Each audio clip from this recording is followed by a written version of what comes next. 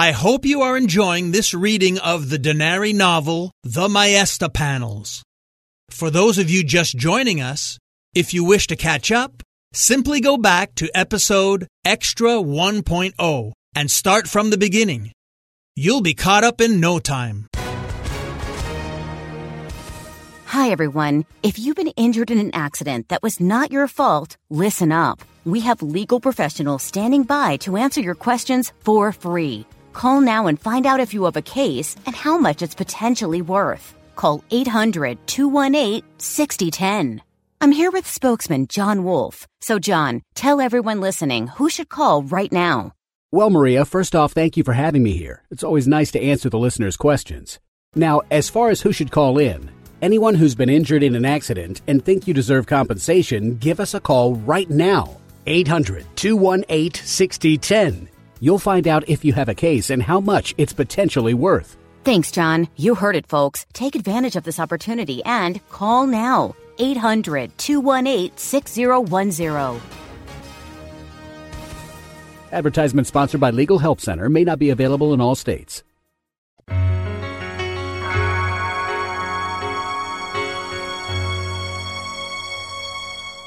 Welcome back to the History of North America Extra. I'm Mark Vinette. The Maesta Panels, Chapter 40. The presence of their pursuers stunned Wade. He turned to Julia and mimed soft walking movements while pointing down the corridor. She understood his meaning and proceeded to follow him back through the hallway, down the 4 steps and into the dig area. "It's the Sedan guys," he whispered. "Let's hide apart," pointing at the 2 largest tombs at opposite ends of the chamber. Julia crouched down, and Wade kneeled behind the stone vaults, shielded, waiting in dead silence. They were no longer in total darkness. The site's dim illumination had returned along with the reactivation of the crypt's general lighting system. Seconds passed like minutes. They heard the faint echo of steps coming from the far end of the corridor. Julia guessed the men were tipped off by the metal chain and placard resting on the floor at the hallway's entrance. The footsteps got a bit louder as the men approached the dig area, then stopped for what seemed like an excruciatingly long time. Wade could now hear them exhaling. Julia stilled, stopped breathing, felt their proximity. Her heart pounded so hard she could almost hear it. The intruders did not speak, but their shadows betrayed their stealth communication gestures. When first seeing them in the crypt area, Wade noticed that they carried handguns. He assumed the weapons were now pointing towards their general area, ready to be discharged upon encounter. The footsteps resumed forward motion, abandoning the smooth, hard rock floor of the corridor for the uneven, coarse stones of the 4 steps. Wade tensed up, his body instinctively entering survival mode with all senses on full alert. His mouth went cotton dry. Julia shook with fright. She heard and felt a presence to her right slowly shifting around the protective tomb that was her safeguard. Without computing the consequences of her actions, she swung the heavy metal flashlight she still held in her right hand around the side of the tomb, a few inches from the ground. Her improvised weapon struck flesh and bone around the ankle area, causing its victim to stumble forward and scream in pain. He went down hard.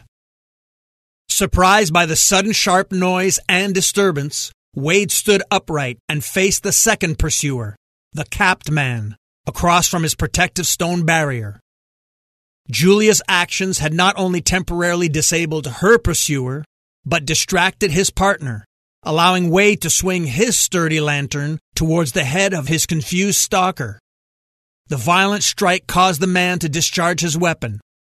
Wade abandoned the protection of his tomb and sprung towards Julia's fallen pursuer.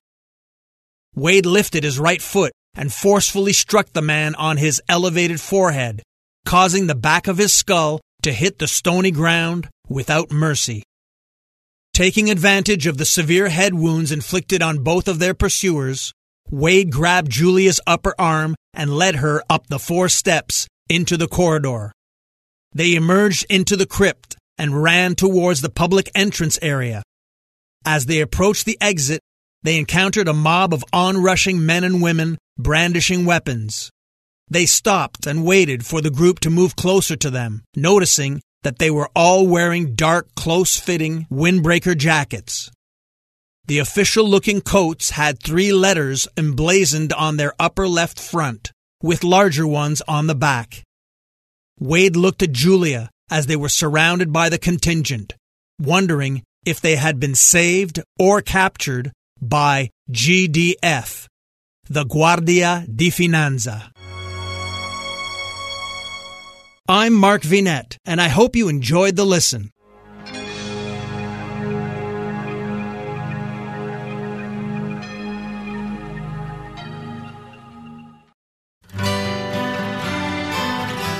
The Historical Jesus Podcast is the sweeping saga of the life and times of Galilean Jesus of Nazareth, as well as the faith, religion, and church founded to honor and disseminate his acts and teachings. Join me, Mark Vinette, on this fascinating journey through time, exploring the many great works of Christian theology, literature, architecture, music, and art inspired by the words and deeds of Jesus Christ.